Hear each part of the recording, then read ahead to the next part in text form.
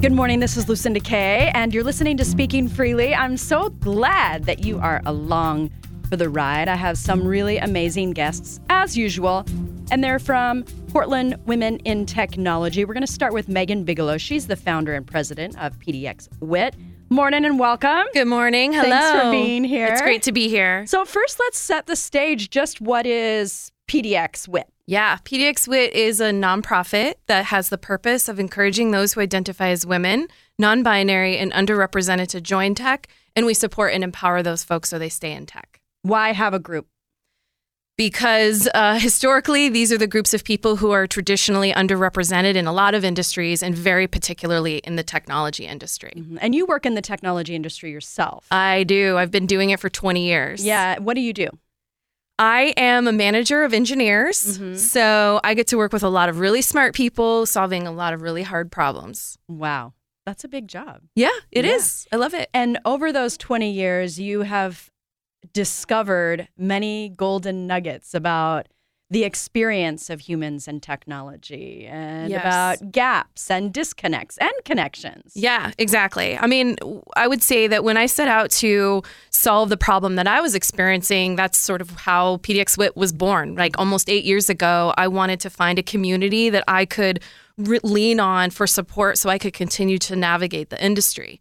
And one of the things that I have understood and come to realize very recently is the struggle that I face as a white woman is very different than the struggle that people who are not white women experience in tech.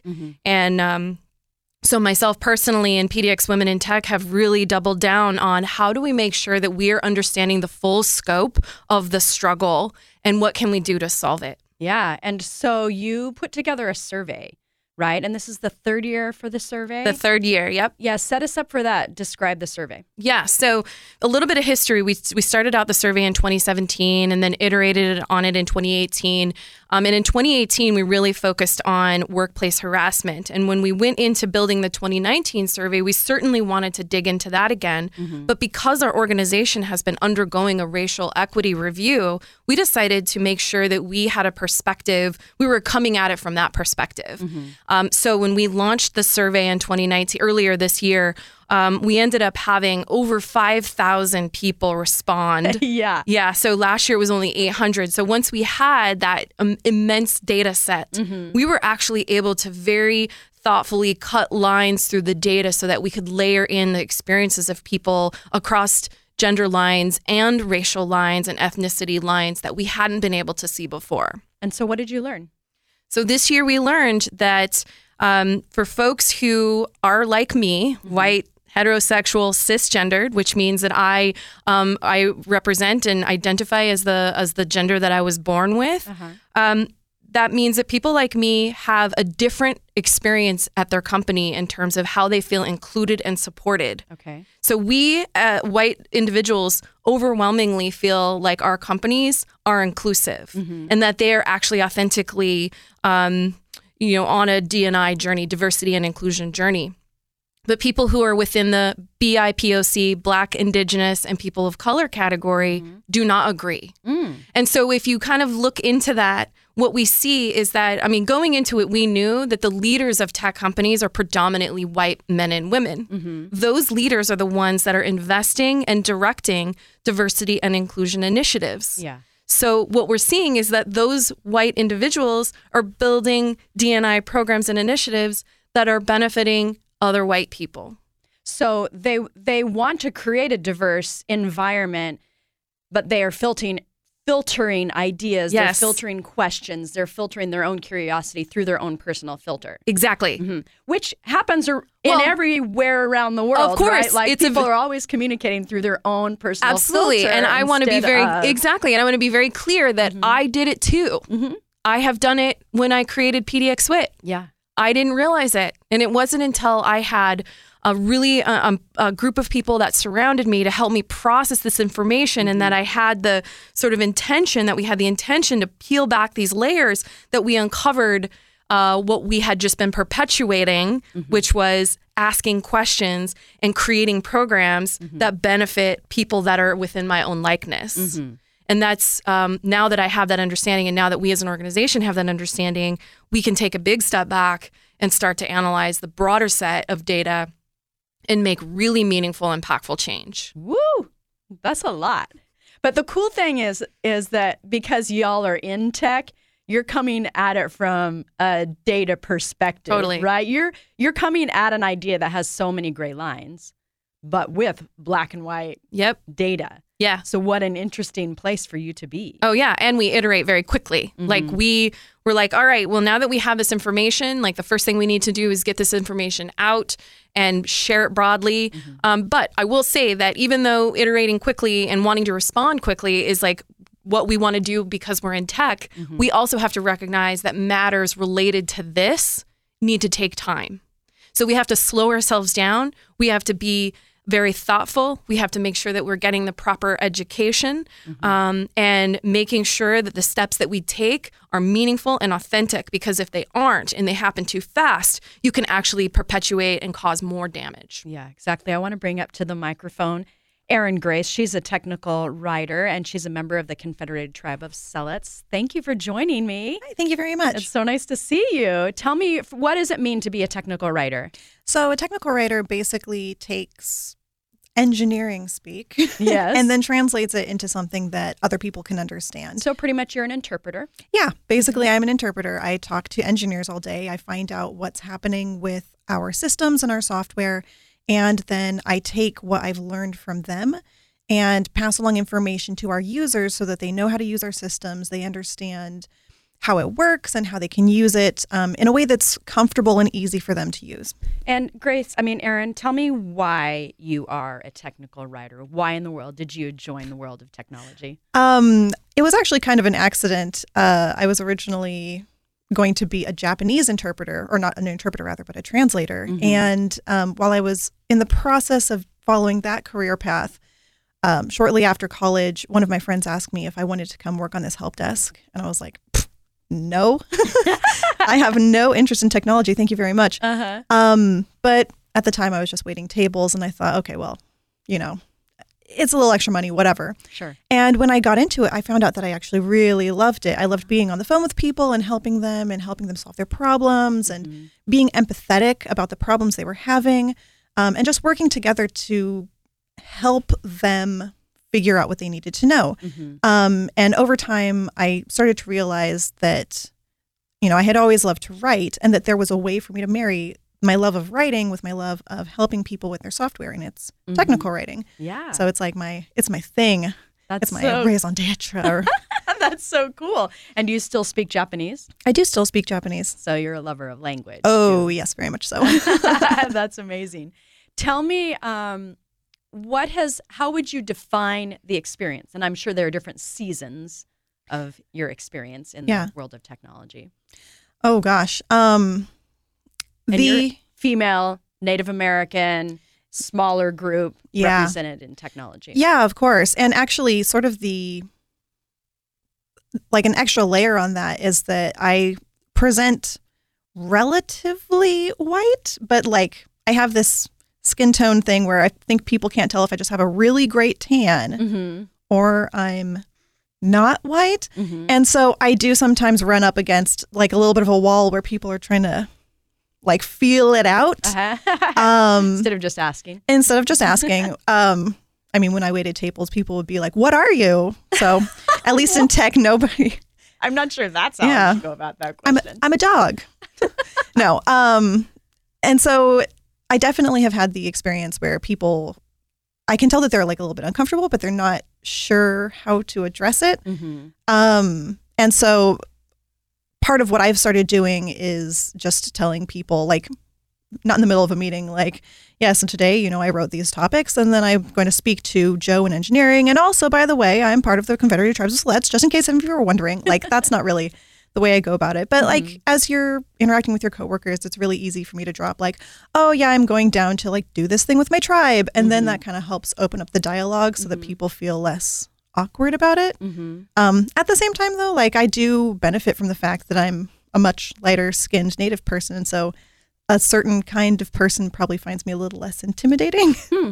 And I try as much as I can to use that power to kind of demystify the Native experience. Yes, I can work in tech. Yeah, I'm really good at English. No, we didn't all die out. Don't ask me about spirit animals or blood quantum. Oh gosh, do people do that?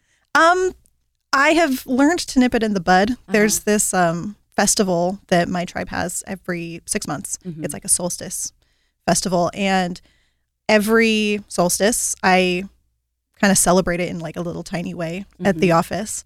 And I specifically have a note that I keep up on my cube that says some questions you might have. And because I'm a technical writer and my whole job is I want to make information easy for you to consume in a way that you don't feel like ashamed for having questions. And so I just dive into things like, you know, maybe you're curious, how much are you? And I'm like, that's actually not a very polite question. I appreciate your curiosity, but please don't actually ask any Native person that. It's sort of insensitive. What's your spirit animal? Oh, well, that's actually also a little insensitive. My tribe doesn't have spirit animals, but if you know someone who's in a tribe that does, that's a little personal. Maybe don't. Also, just never say that as like a thing to be like, you know, Beyonce is my spirit animal. No. Yeah, that's a trendy thing to say right now. Yeah. And so I try to use like the power that I have, minor though it may be, to like help people understand. And then hopefully by me providing like some information up front, it'll be helpful should they meet other natives in tech, because we are definitely out there. Well, and I think these are just such beautiful lessons to apply in the world, like, right? Like, learn how to ask each other what our story is without making assumptions. Learn how to ask open-ended questions and learn how to create space for people to share. Yeah, absolutely. Back and forth. Tell me so you're a part of the group, also PDX Women in Tech. Tell me what that's provided for you. It's been really nice to be able to join. I am a really huge introvert, and so I don't go someplace unless I really, really want to be there. And after going to my first PDX WIT meetup, I was so excited and energized in a way that I don't normally get being an introvert. Wow. It has been absolutely wonderful because there are so many people there, and the purpose of PDX WIT is to give a community to people who feel like they don't have a community in technology. And because of that, even if people don't know what to do to interact with me, like as a woman of color, on the other hand, they also are so open and earnestly curious. And because they have also experienced like a little bit of oppression themselves, they are understanding when I say, oh, actually that thing you said is just not very great. Maybe don't do that. They're like, oh, okay, I won't. And then it's not a big deal. Maybe that's just fabulous. Ask it like this. Yeah. And it's been a really great experience. Just being able to talk to people and share my experience with them. Yeah, I've really had a great time with it. That's so great. Thank you, Erin. I want to bring Dawn Mott to the microphone. She's a software developer. You're listening to Speaking Freely with Lucinda Kay, and we are hanging out with the Portland Women in Technology, and they put out a big survey, got thousands of replies, really trying to understand the experience of different people in the world of technology. So Dawn, tell us what it means to be a software developer. Being a software developer can mean all types of things. There are so many languages and different aspects of the job. Personally, I focus in JavaScript and CSS, HTML. I'm definitely more front end. And I like it. I like making things that are on the web that can help other people. Yeah, why? Why did you join the world of technology? I wanted something more in my life. I wanted a change from bouncing from job to job or career to career. I wanted something that would be a lifetime career. And I felt like tech was the way to go. And what has the experience been like for you? It has been, how cliche, but a roller coaster. Ups and downs. I'm happy that I'm here. I'm happy I made the transition, but I wouldn't say that it's been easy. Why hasn't it been easy? I think that a lot of people, especially in Portland, like to think the best of themselves and don't like to question their motives when it comes to speaking to someone or interacting with someone who is different from them or who they're used to speaking with.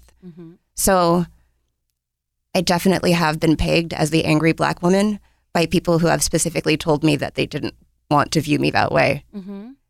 And they do. So I find that very hard because I don't think I'm angry very often. I think I'm really pleasant. And it's just, a stereotype that I wish didn't exist. Yeah. Why? How does that even come about? And how would they even say it to you? It comes about from speaking my mind. And I feel no more so than people that are around me that are not Black or female. And I do feel empowered to be myself and to speak up. I feel like maybe that comes from my parents or within. I don't really know. Possibly having a community helps. Yeah. But on a job site, I often don't have a community.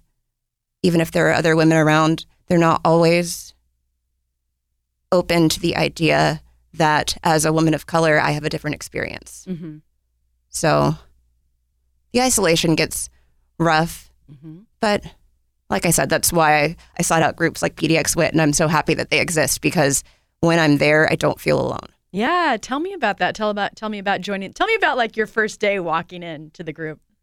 The first day I walked in, I was not in tech yet. I was thinking of making a change, and it was a summer soiree, and it was swarming with people. There were so many people, and I was so nervous. So I got in line for a drink, to make myself feel better, and immediately someone starts talking to me, and I tell them I'm not in tech.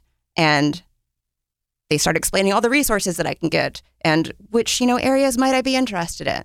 And there was no judgment of like, well, why are you here? Yeah. Because I was really worried that people were going to like wonder, why is there like an interloper like in our masses?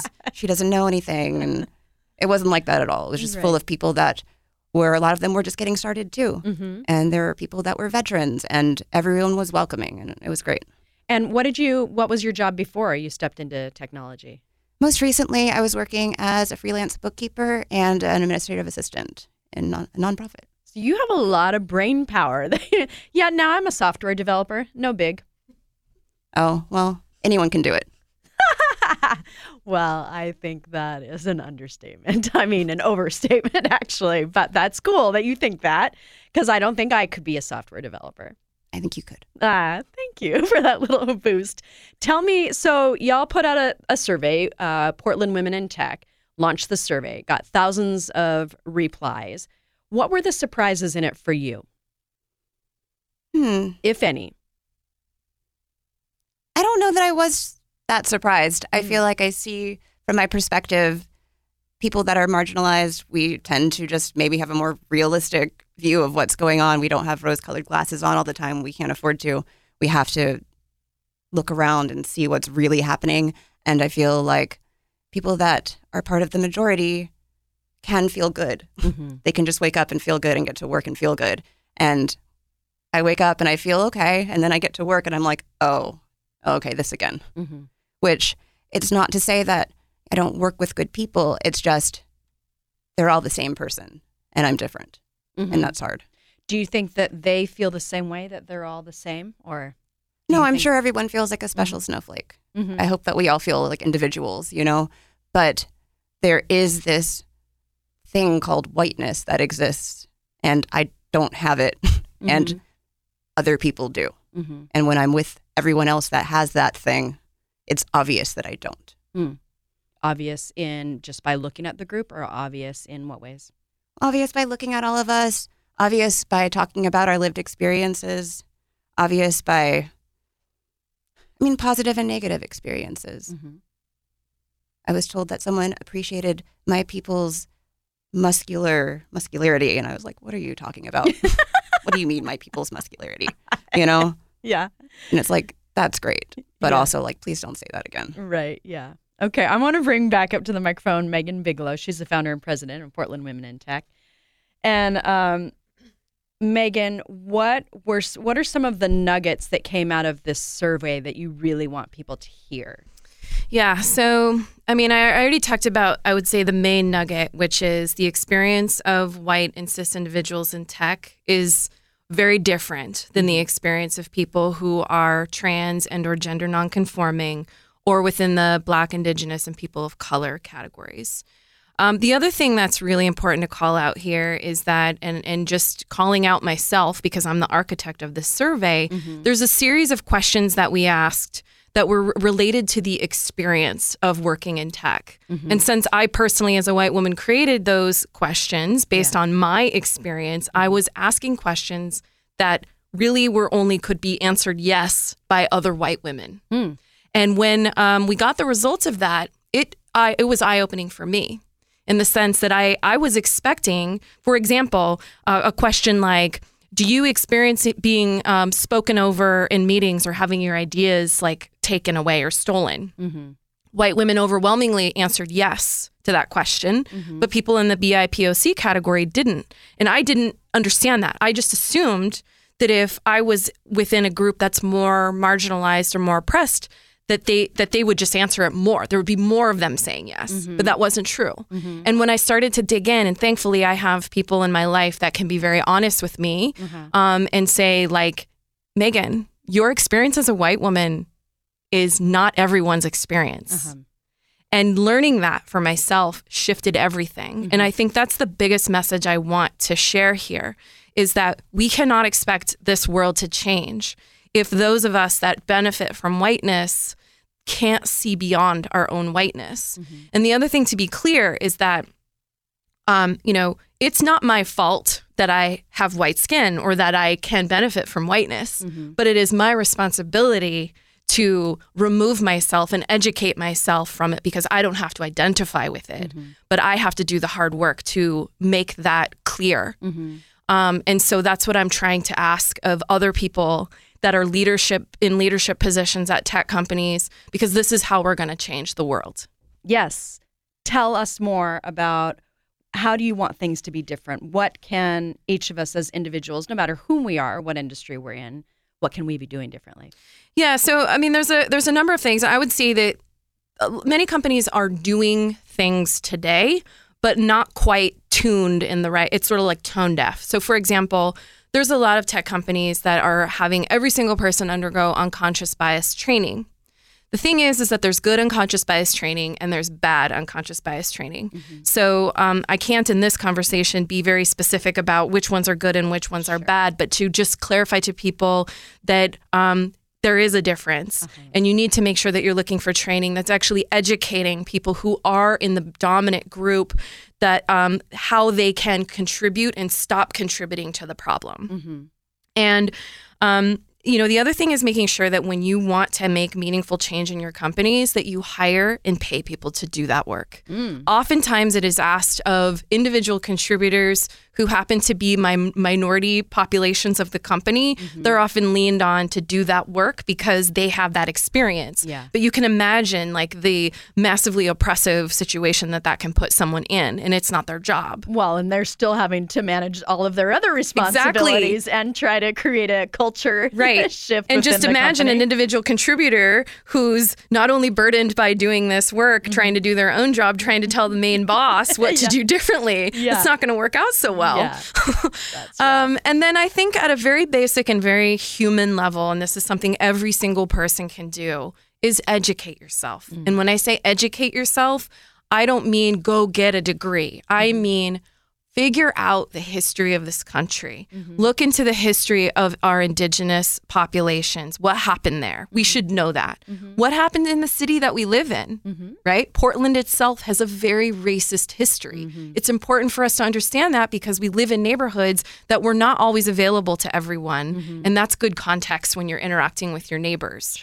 And also, just when you have questions, what we heard from Aaron and Dawn, people are curious, right? We want people to have their questions answered, but don't burden the people that you have those questions of. You can find answers to those things online, right? If you don't know what a spirit animal is, go look it up and figure it out. And the internet will tell you when it's appropriate to talk about it and when it isn't, as an example. Yeah, I want to bring back to the microphone Erin Grace. She's a technical writer and a tribal member of Siletz. And Erin, what would you have people do differently? I was actually going to lean exactly on that same point. Like sometimes, honestly, Google is your friend. Like if you have questions, and sometimes, you don't know what you don't know. Yeah. So it is entirely possible to miss that you should look something up because it's potentially offensive. But if you do have that awareness that this could be a sore subject, And generally anything around race is a little bit of a sore subject sometimes. It's very incumbent upon you to look it up, go to Google, say, what is blood quantum? My technical writer colleague was just complaining about blood quantum. What even is that? Rather than, asking me to take time out of my day. I know we were complaining at the coffee, but now I have to go to work. So, look it up for yourself, educate yourself, learn more about the history. So I really like to encourage and nurture communication face-to-face. Are there ways to ask questions so that we can be gathering direct information from each other without offending each other? Oh, yeah, absolutely. I think for me, the biggest burden comes in when people expect me to stop my work to educate them. Like if we're at after work drinks and you want to ask me stuff about my tribe, I'm not going to complain, especially if you approach me in a respectful way. And if I tell you, I don't like that, that's offensive, or I don't really like the way you phrased that. Could you try it this way? If you then process that information and say, okay, I will back off, or okay, I will rephrase that. That's great. You just being respectful, but don't come up to my cube in the middle of the day when I'm trying to do my work and say like, hey, so I heard about this festival you got going. You got like, half an hour to explain the entire history of, your tribe in Oregon. No, I don't actually. So be mindful also of, the timing. The situation is really helpful as well. That's great. I want to hear from Dawn Mott. She's a software developer. And Dawn, how would you guide people to do things differently, to communicate differently? Communication is so interesting. Just always be nice. Be nice. It's so ridiculous, but if you feel like there's a stereotype or you're thinking something negative about a person, you look over and you see someone who looks a little bit different and, you have that split second where you're not thinking something nice. What about go up and say hi? Like, how are you? Who are you? Nice to meet you. Like, this is who I am. Like, let's get to know each other. You're probably not scary.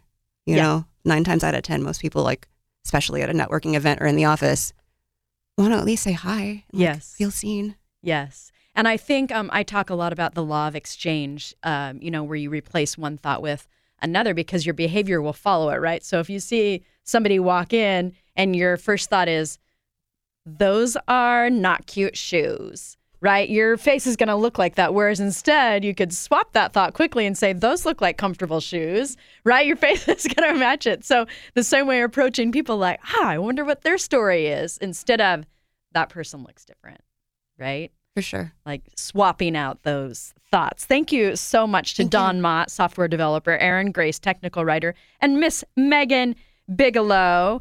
Your final thought for us. Yeah, my final thought is that I'd like everyone to go to www.pdxwit.org and please read the survey results, share the survey results, and internalize what that means. And especially if you are a white cis individual like myself, determine what you personally can do to change, because it's incumbent on people like us. We have the most power in this society and in this system. We can be extreme advocates for changing this world and the industry. And you can actually check out those results on my blog at kxl.com. I've listed the survey there. As always, get out there, ask open-ended questions, choose kindness, as we've been talking about today. You've been listening to Speaking Freely with Lucinda Kay. Get out there and be your best, bold self.